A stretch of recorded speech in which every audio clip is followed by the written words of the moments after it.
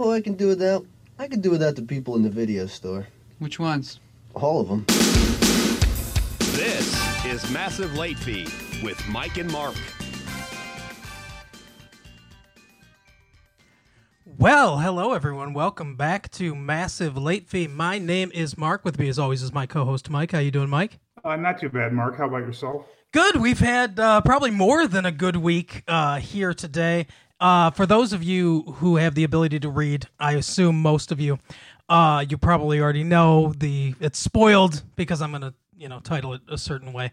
But we have a special guest today. Probably, I would say, no offense to any of the. No, I don't want to say that.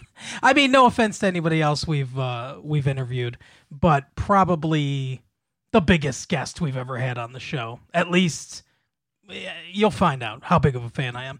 But anyway, so without further ado, star of stage and screen, big and small, pretty much everywhere, a ubiquitous force in entertainment. I contend, if you look at the filmography, responsible for more laughter on television than maybe anyone in the past 40 years. It is Mr. Ed Begley Jr. How are you, sir? Very good. You're being way too kind, but you're young and I'll accept it at face value. You're very sweet to an old man. No. I'm a huge fan. So when I was... Yeah, I was just... I'm sorry, Mark. No, good. No, good. Yeah, I was just brushing up for the show and credits on IMDb. Basically, every good show in the last 20 years, you're in. Yeah, exactly. That's what I mean. You're basically... If any show where you're like a Swiss Army knife of an actor, whether it's, comedy or drama or whatever. If somebody needs something done really well, then they call Ed Begley Jr. That's my opinion. That's about the nicest thing anybody said. It's very clever, a Swiss Army knife. I really like that. I haven't heard that before from anyone. Very, very clever. Who was that? Mike or Mark that said that? I didn't get who that was. Oh, it was Mark. The clever one was Mark. Very funny, Mark. But and I'll certainly agree that I'm lucky. I don't know how I got to be on Arrested Development and Better Call Saul and Bless This Mess and St. Elsewhere and all the other shows, Boston Legal. I've just been on good shows, 6 Feet Under, for decades, and somehow it continues. I don't know why they hire me, but they do when I show up. Mary Hartman too. That's one that's not talked about a ton anymore. Probably tragically, very like Riley funny show, great show. Yes, I agree.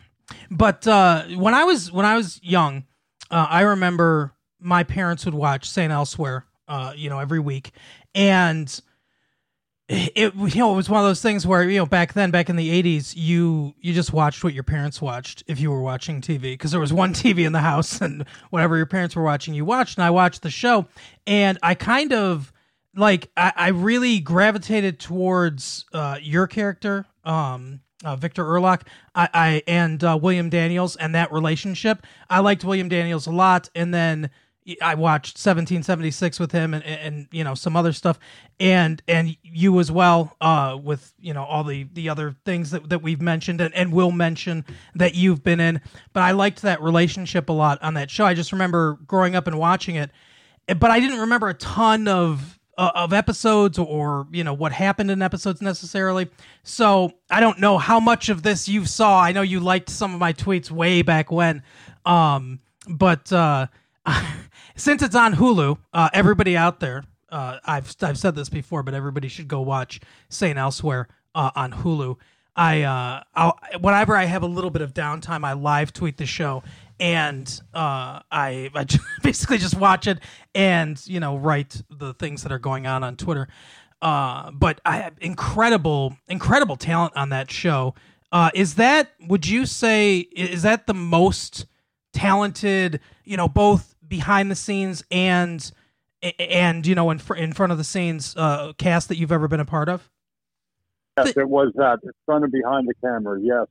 It was Bruce Paltrow, it was Tom Fontana, it was Josh Brand and John Falsey at the beginning, John Nacius, Mark Tinker, It was this incredible writing team that was just unbelievable. And then we had great directors like Mark Tinker again as a director.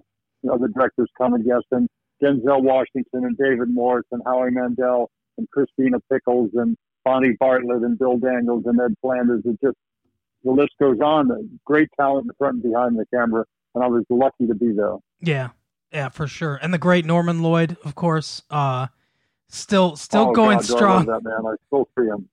Yeah, still going strong today. It's remarkable. Yep. But It's a force of nature, that one.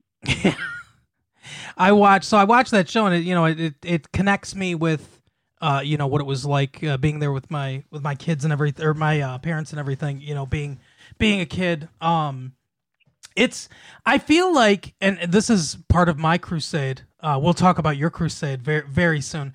But part of my crusade is for some reason that I don't understand, and I don't know if times have. That's the thing I can't say that times have changed too much, because I look at some of the episodes of St. Elsewhere, and the guest stars, obviously. Tim Robbins guest stars as a terrorist. Tim Robbins, I know. Yeah, so they're Ray Liotta. Yep.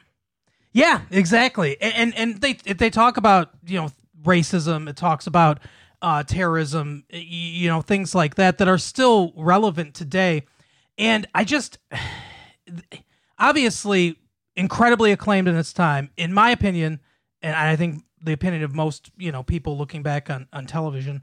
One of the greatest shows ever. But I don't hear a lot of people talk about it, today. And it's readily available on Hulu. Like I said, I try to get, my goal is to get as many people to watch the show as possible. Why do you think that it's not, you hear people talk about, The Sopranos or The Wire. Obviously, those are more recent shows. But, like Cheers. Very good shows, by the way. I got to jump in and say how much I do love those shows. Mm-hmm. Those are fine shows, too, of course. Absolutely. But, I mean, before ER, before, anything like that, I think just a masterclass in how to juggle a bunch of different characters, different storylines, from week to week. 1 week, you would be kind of showcased. 1 week it might be, Howie Mandel. The next week it might be William Daniels, Ed Flanders, and so on. And just a masterclass in how to do that and weave all those storylines together. Why do you think that more people don't talk about the show now? Or am I wrong? And am I just in the wrong circles and people do talk about it? No, I think people don't talk about it as much, of course, because there's been some other wonderful shows since. ER was a great show. Mm-hmm. Grey's Anatomy is a great show. These are wonderful medical shows. And ours was just a long time ago. It was 82 through 88. So those 6 years happened decades ago. So I guess people, and I don't blame them, they're dealing with more recent material. And but it was a fine show for its time. 82 through 88, we did, I think 150 episodes or something like it. We did a lot of wonderful shows. They hold up very well. The writing, directing, acting is still very good in my opinion. And I was just lucky to be part of it and think of it fondly every minute since. Yeah, absolutely. One thing that you've been a part of for quite a long time, probably, 40 years or more, is your devotion to the cause of conservationism, fighting against climate change. Obviously, huge hurdles that still need to be overcome. And, it's, I think, I don't want to speak for you, Mike, but I think the general consensus of us is, it's the fight of, our lifetime. This is. Oh, yeah, for sure. Yeah, issue number one, because you don't protect the survival of the entire planet, and everything else kind of pales in comparison to that. Is it like, and as I said, going back into the 70s, before a lot of people were in on this, you were like step one of championing environmental causes. Obviously, I think more than maybe you're way ahead of the curve on this subject. Yeah, sure. And I think maybe more than anyone else, you're very kind. I think maybe more than anyone else, you really exemplify a lifestyle of trying to eliminate as much of your carbon footprint as possible.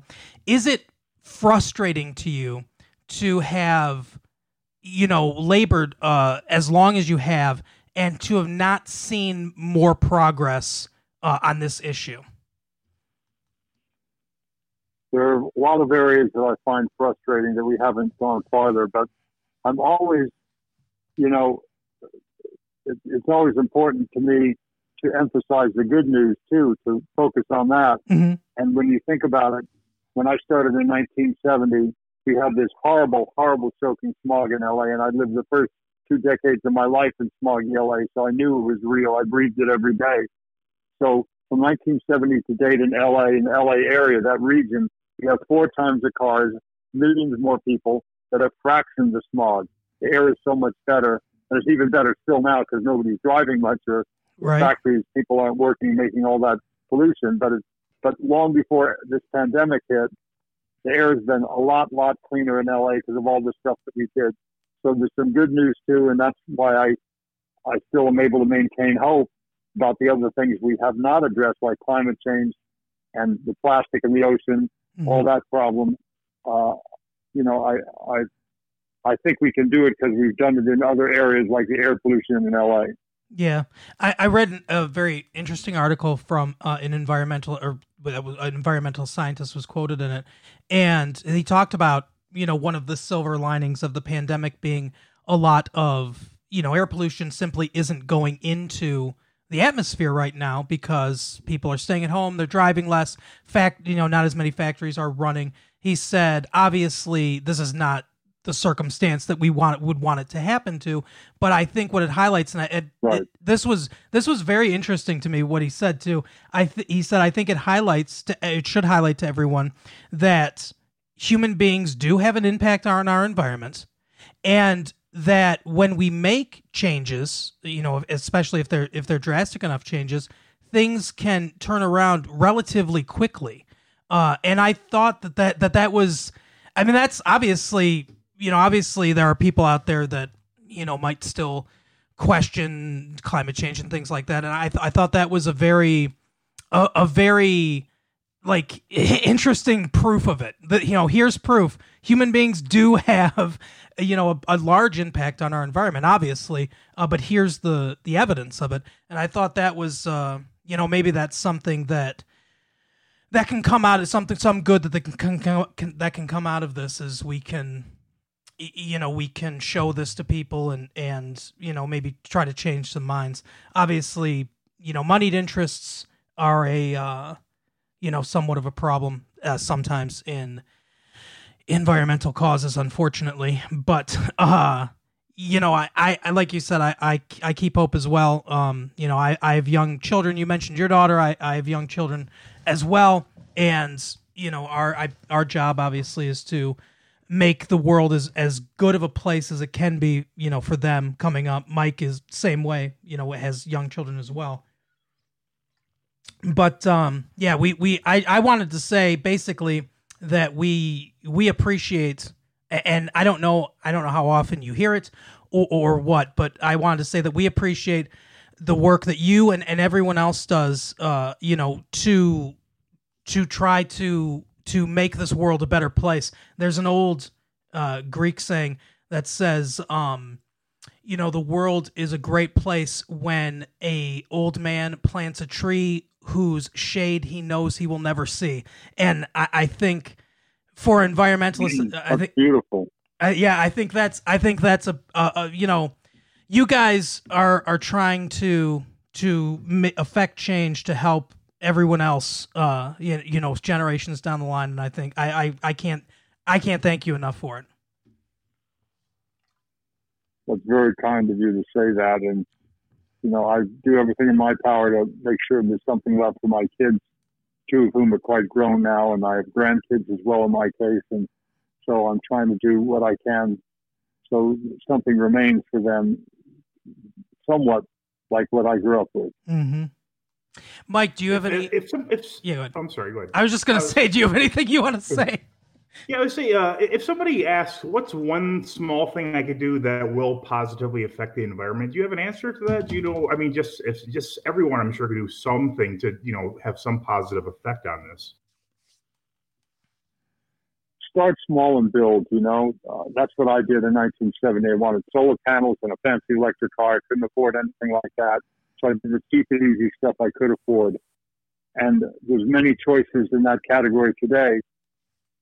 Put some weather stripping around your doors and windows, get an energy-saving light bulb. If you like it, get some more. Put up an energy-saving thermostat. Ride a bike if weather and fitness permit. Take public transportation if it's available near you. And running, given the pandemic now, and safe, now that we can't get in close proximity. But this too shall change, and we'll be able to take public transportation in meaningful ways again. So there it is. Light bulb, thermostat, weather stripping, bike riding, public transportation. Turn the thermostat down in the winter and up in the summer so you save energy. Turn the lights off when you leave the room. Put your unnecessary items on power strips so when you go to sleep or you leave the house, you can save all that energy. All those things that you think are off, like your TV, it's not really off, because it's still drawing power just being plugged in. To put all that stuff on power strips, and maybe 1, 2, 3 of them for a whole household or a large apartment, and you'll have everything, turned off, really turned off when you leave the house to go to sleep, and it'll save you a lot of money. So there's lots of ways you can do it. Start small and build. Yeah, that's a very good point. Do you think now that people are starting to understand the financial damages caused by climate change, like the increase in hurricanes, droughts, that sort of thing, do you think that might possibly change people's minds, or do you think people are just so bullheaded that they really have to be slapped in the face with the truth of the situation? I think there's some people that have begun to get it now that there's more and more evidence. There's always been hurricanes and always will be, but they're stronger and they're more frequent. The insurance companies have taken note. The Pentagon has taken note. When you have entities like that, like the Pentagon and the insurance industry, and they say climate change is real, I think it's time to pay attention. When you see water rising on the streets of Miami, I think you should begin to see that it's real. Yeah, so we've got some real challenges. Some people, it's going to take them a long time to be convinced, but people will get it when they get it. But we all have to do something and urge people to do something for other reasons even. Let's, forget about climate change. Let's do make some green choices to clean up the air in our cities, to lessen our dependence on foreign oil, and to put money in our pockets. Let's do it for those 3 reasons. Mm-hmm. Yeah, every one of those is a great reason for sure. Yeah, and I think that's a good point too. Obviously climate change is incredibly important and an incredibly important issue, but not the only environmental issue that exists. And sometimes, the water, as you mentioned, with the plastics in the ocean and everything, that stuff can get short shrift sometimes because of climate change gets a lot of headlines. So people shouldn't forget about that either. There are other issues that we can do things about. But moving on to a little more entertainment type questions, I suppose. So real quick, I want to ask your permission before I do this. Mike and I, every week, we play a game called the Parents Guide game. And what we do is we go to imdb.com, the International Movie Database, or Internet Movie Database, right? That's what it is. And we look up a movie in the Parents Guide, and then we give each other clues, starting with, obscure clues, getting to more and more specific clues until one of us can guess what movie we're doing. Sir, and by the way, I guess I should have asked this before. What should I call you? Is Sir fine, or should I call you? Just call me Ed. Okay, call me Ed. All right, that's good. Would you like to play the game, the Parents Guide game? Absolutely, let's do it. Okay, so like I said, I'll give you a clue. You can guess after each clue if you want. What movie it might be, or you can just say pass. Or if you think of something incredibly funny, that's obviously good for the show too. All right, so under alcohol, drugs, and smoking, adults are drinking wine and some smoke cigarettes. What movie do you think it is? Adults are drinking wine and some smoke cigarettes. Mm-hmm. And this is let's see. The kids are all right. I'll take a wild stab. No, good guess, but no. Let's see. This is still in alcohol, drugs, and smoking. A child is seen drinking from a bottle of wine and is drunk. He then vomits from being drunk.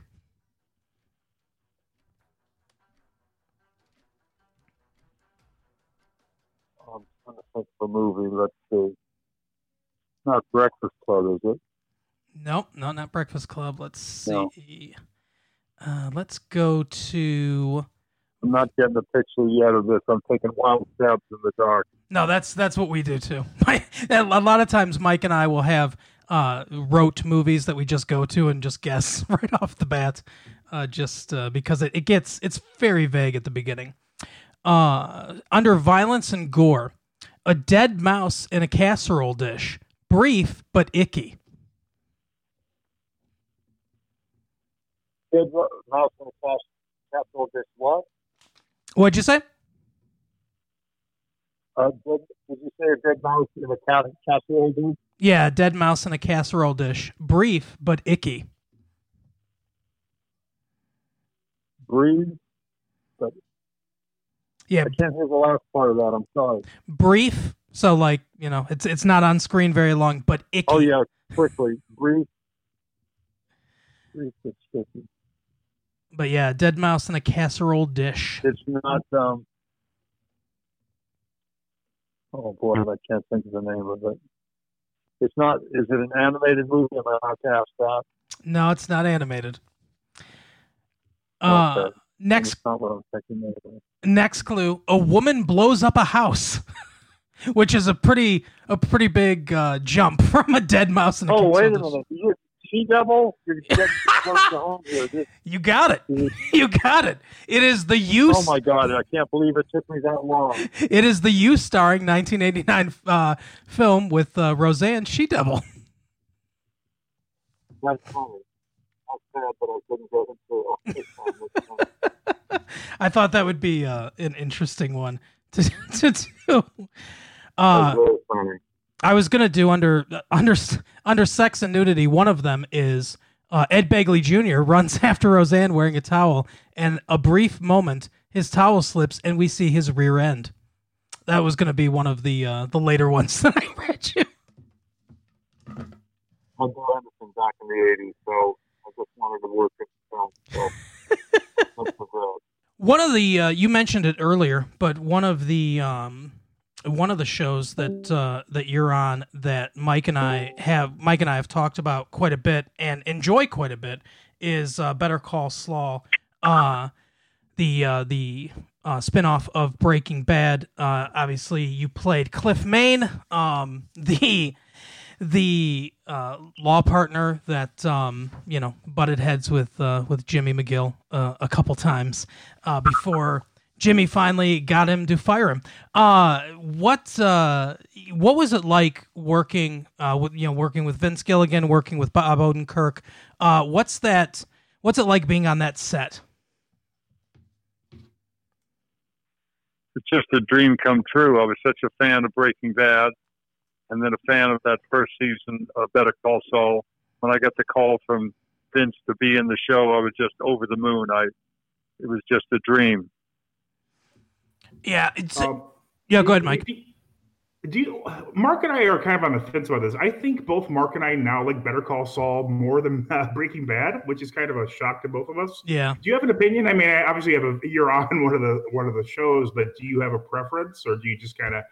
They're both brilliant, obviously. It's just so Better Call Saul, it's like a I don't want to compare burn. Rembrandt I'm not going to try to have a competition between, Ringwald and Picasso. I mean, they're just both brilliant shows, different, wonderful, some of the same characters, of course, but it's just, they're both so amazing, so different, wonderful. Breaking Bad is TV history. It's, in my opinion, the best show ever. Well, now I have another best show ever, which is Better Call Saul. So if I choose which of my kids I like the most, it's not possible. Right. When you're on a show like that, or as previously mentioned, St. Elsewhere 1600, does it feel any different than maybe a show that's not as critically acclaimed, or not as doesn't have as big of a legacy? Does it feel any different, or is it kind of like, do you feel like it's just another job to you?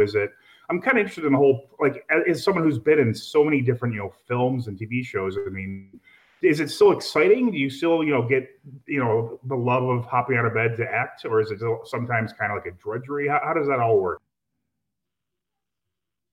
I'm in a fortunate position. I don't have to do any show that I don't want to do that doesn't excite me. So I hear from Better Call Saul. Of course, I'm going to jump at a Young Sheldon. I always say yes to that. All these other shows that call upon me, I'm just lucky to be able to pick and choose. And there's some great shows being done out there. There'll probably be others in the future that I'll want to do. And to be working in any industry for 50 years, 52 years actually now, coming up on 53 this July, it'll be 53 years I've been working in TV and film.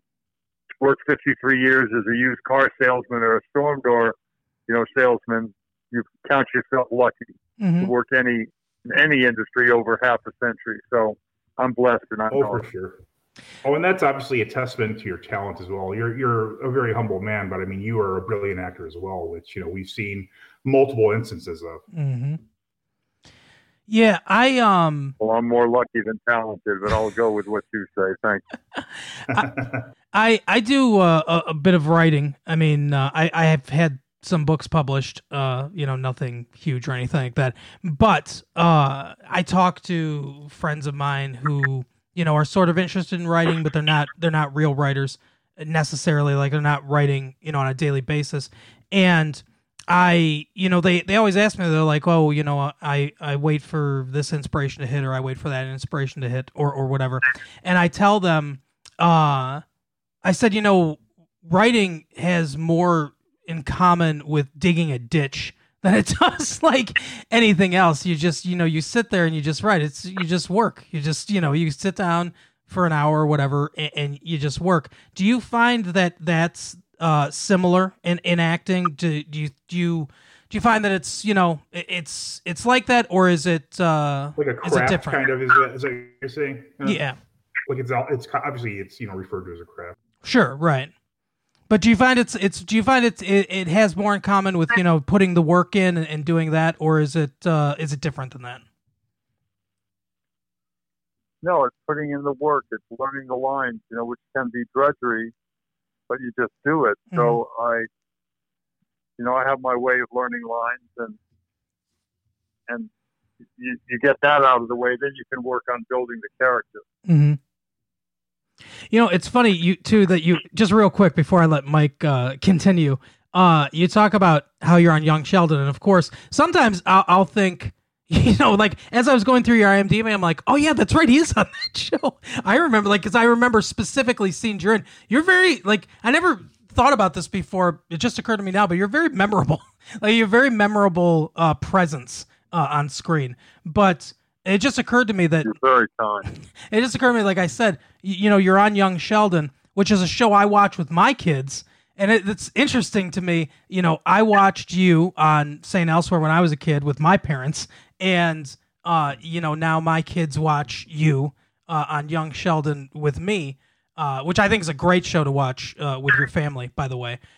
For anybody out there that's got kids, it's a great show to watch with your family. But... yeah, it's interesting how, like you said, 53 years almost. You cross a lot of generations. Do you feel that fans of yours out there, or people that enjoy your work, do you feel that it is like that it crosses lots of different generations? I'd like to think that it crosses different generations. You know, as a man who has grandparents, grandkids, I like to do shows that attract a young audience and people my age, people who are middle-aged. So I'm just lucky to be part of all these shows that cater to those different demographics. Absolutely. Mike, I'm sorry, I kind of interrupted you. You want to continue? Oh, you're fine. Yeah, it happened. Going back to St. Elsewhere, I'm just curious, as an actor, are you as vested in like the storyline as some of the fans? Because it's sort of a controversial finale for the series of that, where the whole thing, at least to my understanding, is kind of like in a snow globe. Does that bother you at all, or how vested are you in where the sort? I mean, does that kind of a loop? Does it throw you? Obviously, you work with a lot of masterful, TV makers, producers, writers, actors. I mean, you just kind of trust them with where it's going, or does anything like that ever kind of? I try to stick to my my chosen field, which is acting, and I don't tell them how to write the scripts, and they usually don't tell me how to do my character. Sure. They'll give me notes if there's something they want a little bit different. If I respond to it, I'll do it. But I always do it because it's always a good idea with the kind of people that I'm working with. They rarely have bad ideas. They usually have very good ideas. But between you and I thought that was a very odd way to end the 6 years. It wasn't much of a crowd pleaser, I'll be honest with you. Yeah, that's the agreement on Autistic Kids. So that was an odd choice, but the show was great, and they were never known for being timid writers. They went out with a bang and did something that was quite bold, so that to be applauded for that. Mm-hmm. Oh yeah, that's certainly a more memorable ending than, say, a couple characters get married or that sort of thing, as you often. Right. It's funny. I wonder if you're aware of this. There's I can't even remember. Is it the Fontanaverse they call it? I believe so. Yeah, something like that.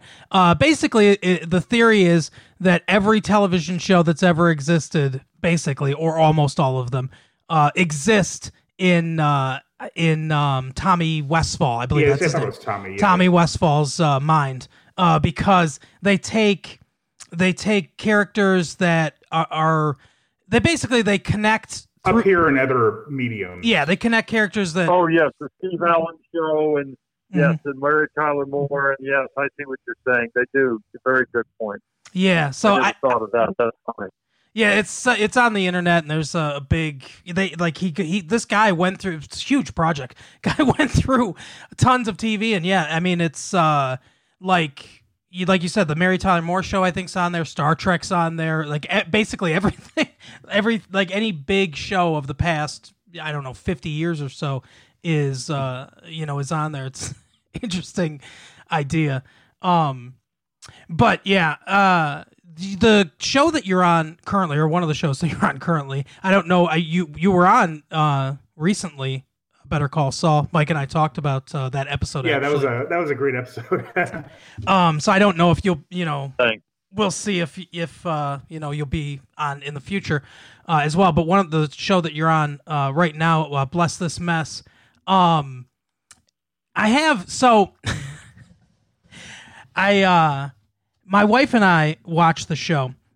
We've seen probably maybe 6 or 7 episodes of the show because we were late to come to the show. When we heard, because we're big fans of Dax Shepard and Kristen Bell, and when we heard that he was getting another show, we wanted to watch it and everything. I wonder. Like I said, we've only seen 6 or 7 episodes of the show because we have roughly 25 shows that we're currently watching right now, or in some, whether it's on Netflix or Hulu or whatever that we're watching. I wonder, the show's fantastic. Everyone in it is great. Do you think, and my wife and I would love to watch it more, we just, anytime we've got a little bit of downtime, we're like, okay, we're going to watch Bless This Mess now. Do you think, obviously streaming has made it easier in certain ways for people to get scripts out there, people to get shows out there, because everybody needs content. But do you think that it hurts sometimes in some ways? Because Bless This Mess is obviously traditional type sitcom on a network. And if those other streaming services didn't exist, my wife and I would have seen every episode by now. And, they would be, basically everyone would be watching it. Do you think that sometimes network shows and more traditional type shows get hurt because of all the diversity and entertainment of streaming? And the novelty of it too. I mean, it seems like, I could watch this on my phone. It's a little more difficult with the big networks to do that. Right. Yeah, the streaming has altered the landscape entirely, the network TV, and they continue to, eat away at the market share the network TV has. I don't know if there's any end in sight, but because you can watch things anytime, you have such a huge array of choices with streaming services like Hulu and Netflix and Amazon Prime. So I think you have to offer something very special if you're going to do a network show. You have to really get it just right. There's no room for error because people are going to go over to streaming. It's greatly changed the landscape, and it's affected the way we work. The very different financial ramifications to doing a show that's a streaming show and doing a network show. So people are adjusting. I continue to adjust, but I'm very happy to have a show on the network, and I've enjoyed working for some of the streaming services as well. Yeah, absolutely. Yeah, Mike, I'll tell you this real quick. So one of our favorites, one of our favorites is on the show. You're familiar with the movie Jackie Brown, right, Mike? And we've talked about it quite a bit. I love this. I love Jackie Brown. It's a great movie. Yeah. So Pam Grier is in the show. Bless This Mess. Oh, wow, that's awesome. And Pam Grier and Ed Begley Jr. have this flirtation, right? Which I think is a great choice because one of them is a sex symbol from yesteryear, who frankly absolutely still has it, and the other one is Pam Grier. So oh, how dare you! So I think no, she still has it too, obviously. But Pam Grier, I would watch Pam Grier in anything. She's amazing. Oh, absolutely. She's the best. She is timeless. She's just so wonderful. That's a funny joke. I hadn't heard that. That's very funny. Is there anybody you've wanted to work with that you haven't yet had the opportunity to do so, director or actor or even writer-wise? Great question. I haven't worked with Elizabeth Moss or Daniel Day-Lewis. I haven't worked with, I haven't worked with Hugh Jackman. I haven't worked with, there's quite a few actors. I haven't worked with Martin Scorsese, the director. I haven't worked with Bob De Niro. I haven't worked with. Oh, you would have been great in The Irishman. Yes, absolutely. Wait, say that again. The Irishman. You would have been amazing in The Irishman. I mean, you could have been any number of roles. Mm-hmm. Yeah. Well, I'm lucky with the people I have worked, and if I get to work with some of those people I mentioned, that would be fantastic. But I'm very happy with what I've got. I'm surprised the list is that small. You've been in so many projects. Mm-hmm. Absolutely. Yeah, you're very prolific. Is that still? Do you still have as much of a drive now? To take on different roles, to take on different challenges, as you did when you were younger. Have your priorities changed or shifted any? Because it doesn't seem like you've slowed down in any way. Well, I imagine too that now that you're able to, pick your projects, you probably are able to have a more artistic, expression and be in just what you like, as you said earlier. yeah, I tend to stay home more now. I like to stay home. I like to putter in the garden. I like to, fix things around the house. And so I'm not one of those guys that has to be out working all the time. If there's something exciting that I feel I can do, something that is within my pay grade, that, within my skill set, I'll do it. Otherwise, I just as soon stay home. And, I'm very comfortable staying home. I certainly am staying home a lot these days, and I'm not going crazy. I haven't gotten stir crazy yet. I like it at my house, and it's no punishment for me to be quarantined here, I'll tell you. Yeah. Yeah, that's it's kind of tricky for me because my kids were just, they miss their friends, that sort of thing. But yeah, it's rough. Yeah. I've mentioned this before. I feel very a lot of hardship out there for a lot of people. I feel bad. Oh yeah, I could have it way worse. People, but I'm very fortunate. Yeah. Yeah, us too. I'm fortunate that I could work through telecommunication, that sort of thing. Yeah. Speaking of gardens, you've been a vegan? Have you been your whole life, or is that one of the incremental steps you were referring to earlier? No, I became a vegetarian in 1970. I stopped eating meat back in 1970, and then I've occasionally, in those years since 1970, had periods of time where I ate fish, but I converted to being a vegan in 92, and I've been vegan nearly all the time since 92, and I feel very good. I'm 70 years old and in pretty good health, so I'm doing something right.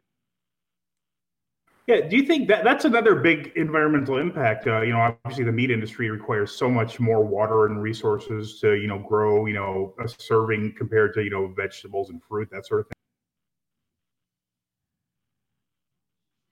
Yeah, it's much more efficient.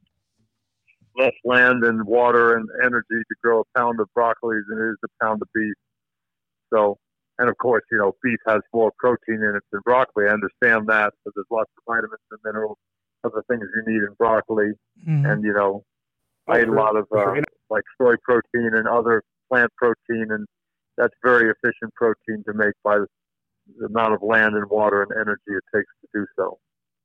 Yeah, certainly. I was just going to say, with the subsidies to the meat industry, I mean, a pound of hamburger does not actually cost what it costs at the store. So, I mean, it's, again, a financial thing. It's, if they're worth these subsidies, I don't know how much a pound of meat would be. I've heard estimates as high as like 10 to 20 pounds, or $10 to $20 for a pound. Sorry. I thought you were just talking about English pounds, Mike. You were just converting for everyone real quick. And there's a lot of subsidies for the dairy industry too. A lot of milk subsidies. So of course. That's the kind of thing that really alters the price point. Yeah, it's, Thomas Jefferson obviously, I guess I shouldn't say obviously, but Thomas Jefferson used to say that the ideal citizen was the small American farmer, which in 1780, 1800, may have been the case. But as the population grows and everything, and, most of these farms now are not run by small families, they're run by giant corporations.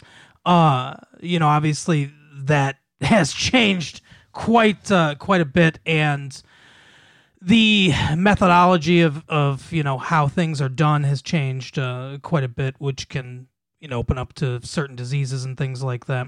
I just wanted to add real quickly too, in case anybody has it, you kind of mentioned it a little bit, Ed, in case anybody has a misconception, because I do a decent amount of weightlifting and stuff like that, that you can't get enough protein from plant-based sources. Greg Doucette, who's everyone should check out on YouTube, a great fitness YouTuber, is a big advocate of this as well. There are plenty of ways to get protein from plants that many people overestimate the amount they need. Yes. Oh, absolutely. Yes. There are lots of, I don't want to call them meatheads necessarily, but there are lots of, very ardent bodybuilders that are eating, almost as much as 2 grams per pound of their body weight, which is insane. That's way too much protein to get. Protect your kidneys, everybody. Right. Don't eat that much protein. But yeah. So there's plenty that you can get from plant-based sources. And I think you said it best. There just needs to be some major changes made on the national level. But there are lots of small things that governments can do. There are lots of small things individuals can do to, foster our planet better. I'm always kind of fascinated when I hear about an actor who need to do it. I'm sorry, my apologies. No, go ahead. No, I agree.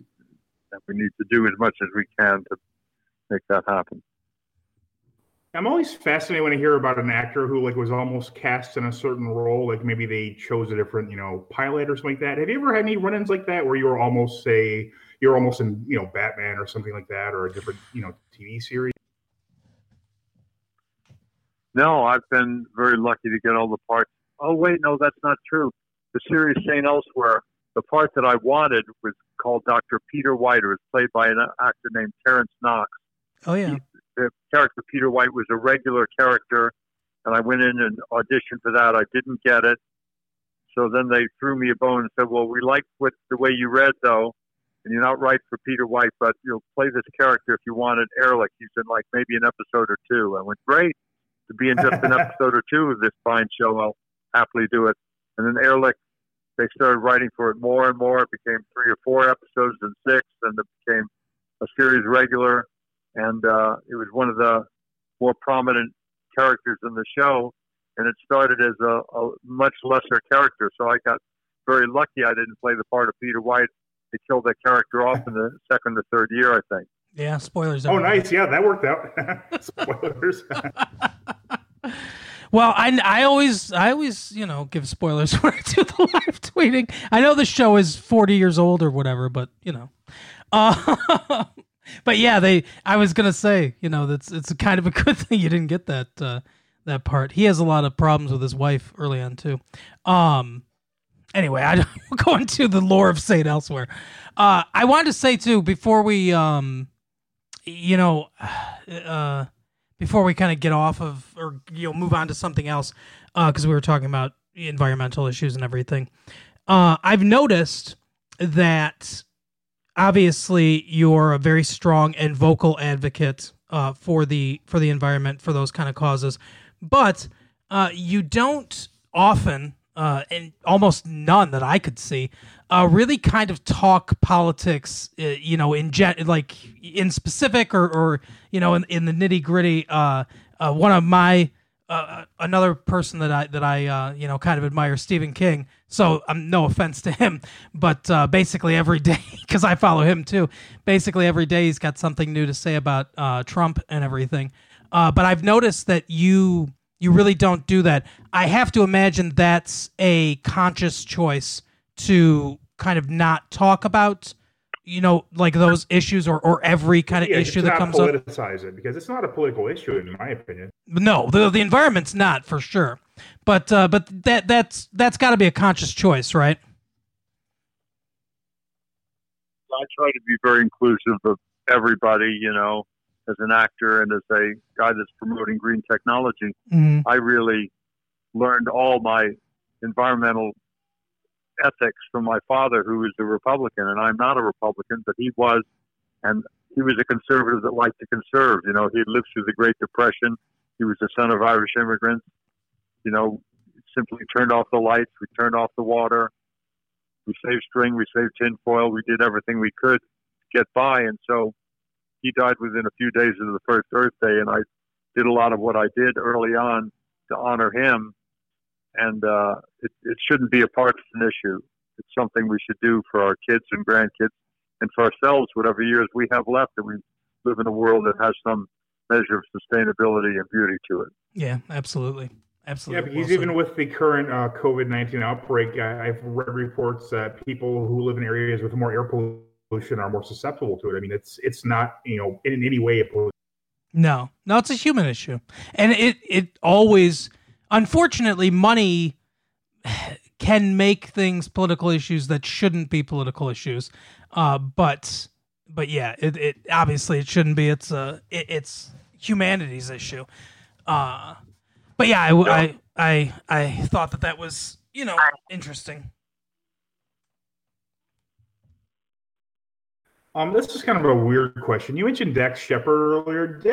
Dax is kind of a taller actor, and you're even taller than him. Do you ever feel that you have a different experience, like, certain roles you just can't get because the other actors? I mean, in general, from what I've seen, actors seem to be kind of shorter than average. I mean, is it a weird kind of, encounters in that?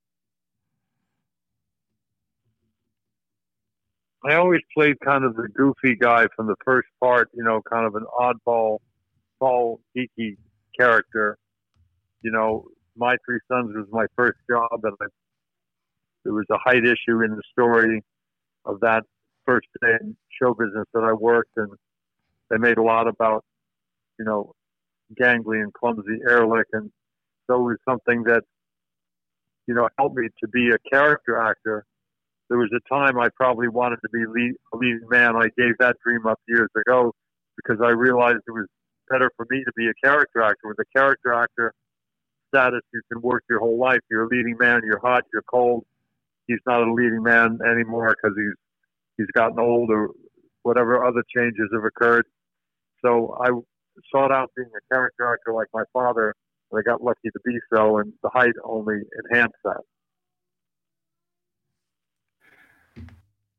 Do you think that, because it occurs to me, like you said, character actor, star, those the difference between those two.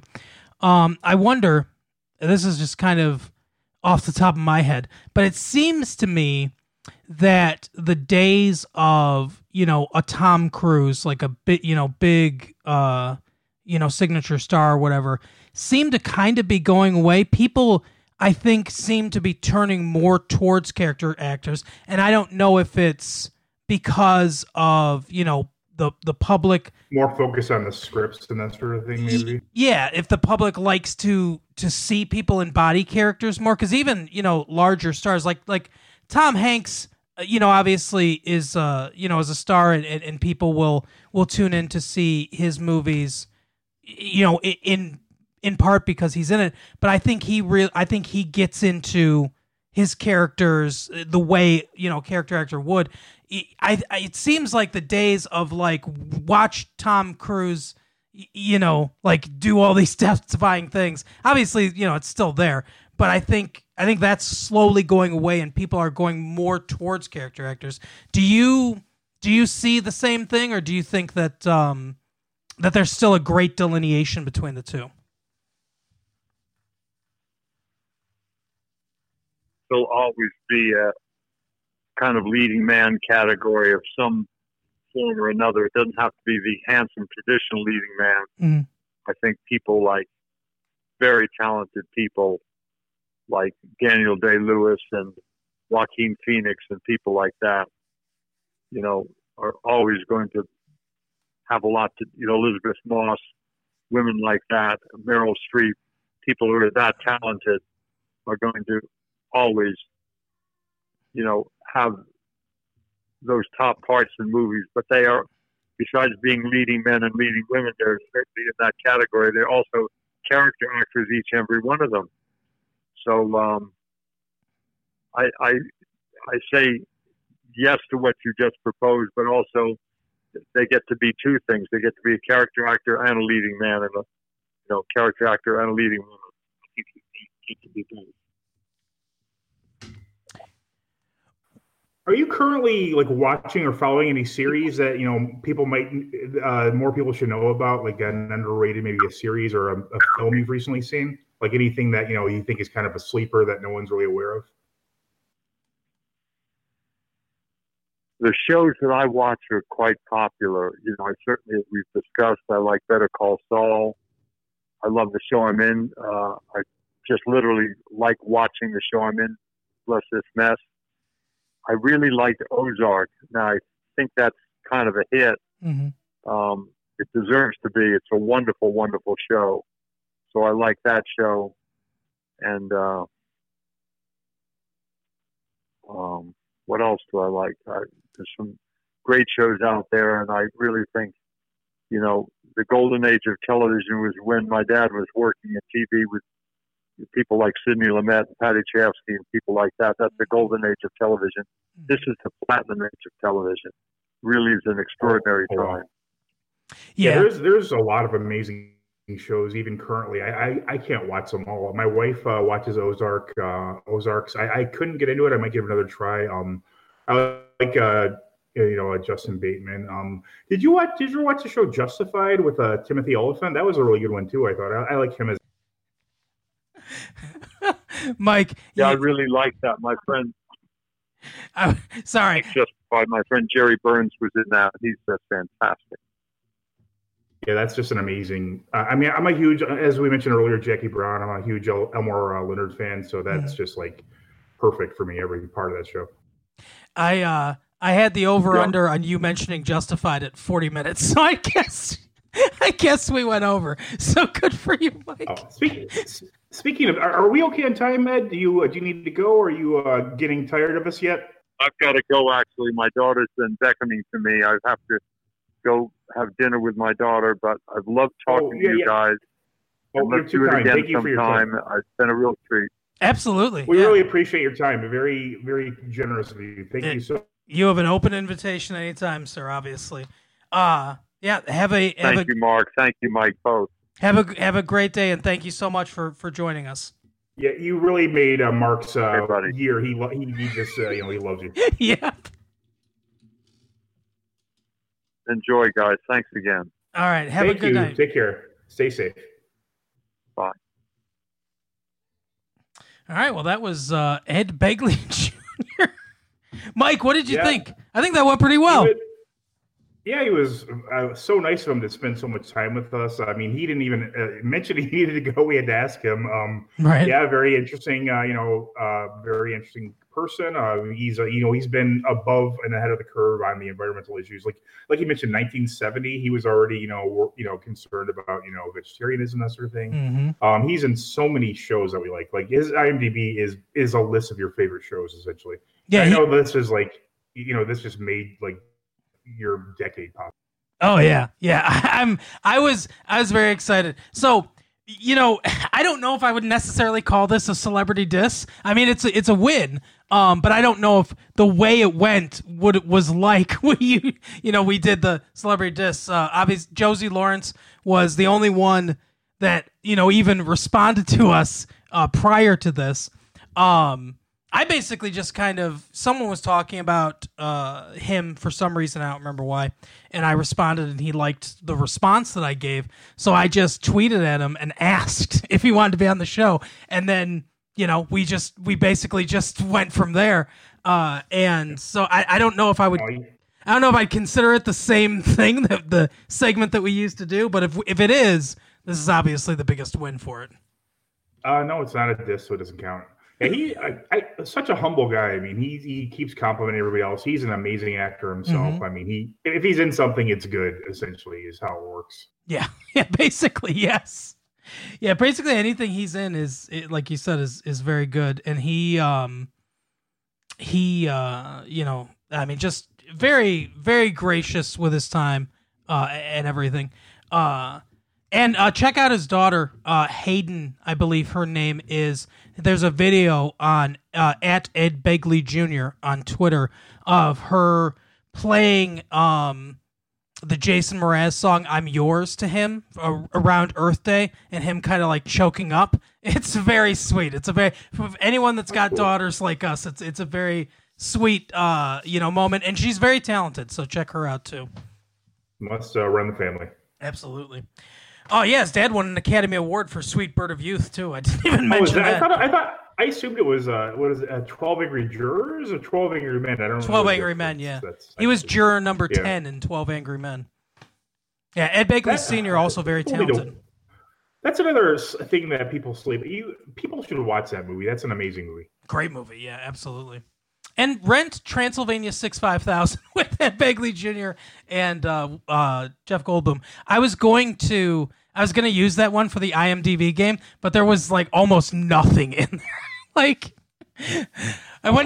When he got She-Devil from a woman blows up a house. I mean, that's pretty damn good recall from like 89 was what, 30 years ago, 31 years ago, 31 years ago. He's been in literally like over 100, different things. I mean, that's very good recall. Absolutely. But that is our show for the day. Great conversation with Ed Begley Jr. He said he'll come back, whatever. So I still have his contact information. Maybe I'll try to get him back at some point. Maybe if he's on Better Call Saul again, we'll talk to him. But anyway, that is our show for the week. Thank you to Ed Begley Jr. for joining us. Thank you, Mike. Yeah, follow him on Twitter. Very gregarious guy in there too. He's I follow. Does he have a website that you know about? I'm not sure. I don't think so, but he does on Twitter. I noticed because I kind of stalk him. No, I looked at his at his like tweets and replies and stuff like that. He replies to quite a few people, so he's obviously very generous with his time and everything. Obviously. You can go to here we go, BegleyLiving.com, BEGLEY living.com. That's it basically kind of shows how he and his wife Rochelle Carson live, because he has, I think there's something he pays like $20 a year for his electricity bill or something like that. I don't doubt that. I mean, if you really if you live in the right area and all that stuff, and you seriously put time to it, you could I had someone I worked with, they got like all new weather sealed windows and stuff, and then they were so good at insulating the house that they're in Michigan in the summer the electricity bill was like $20. Oh my gosh, that's outstanding. But yeah. So, BegleyLiving.com, check that out, and do something. Try. Do some small thing. Change your light bulbs. You'll save money. Yep. They're better for the environment. They last longer. I mean, it's a lot of the stuff helps you out. Yeah, exactly. And all of it helps, the environment, which is a win for those of you who are confused on the issue. Right. But we will see you next week. Bye. See you next time.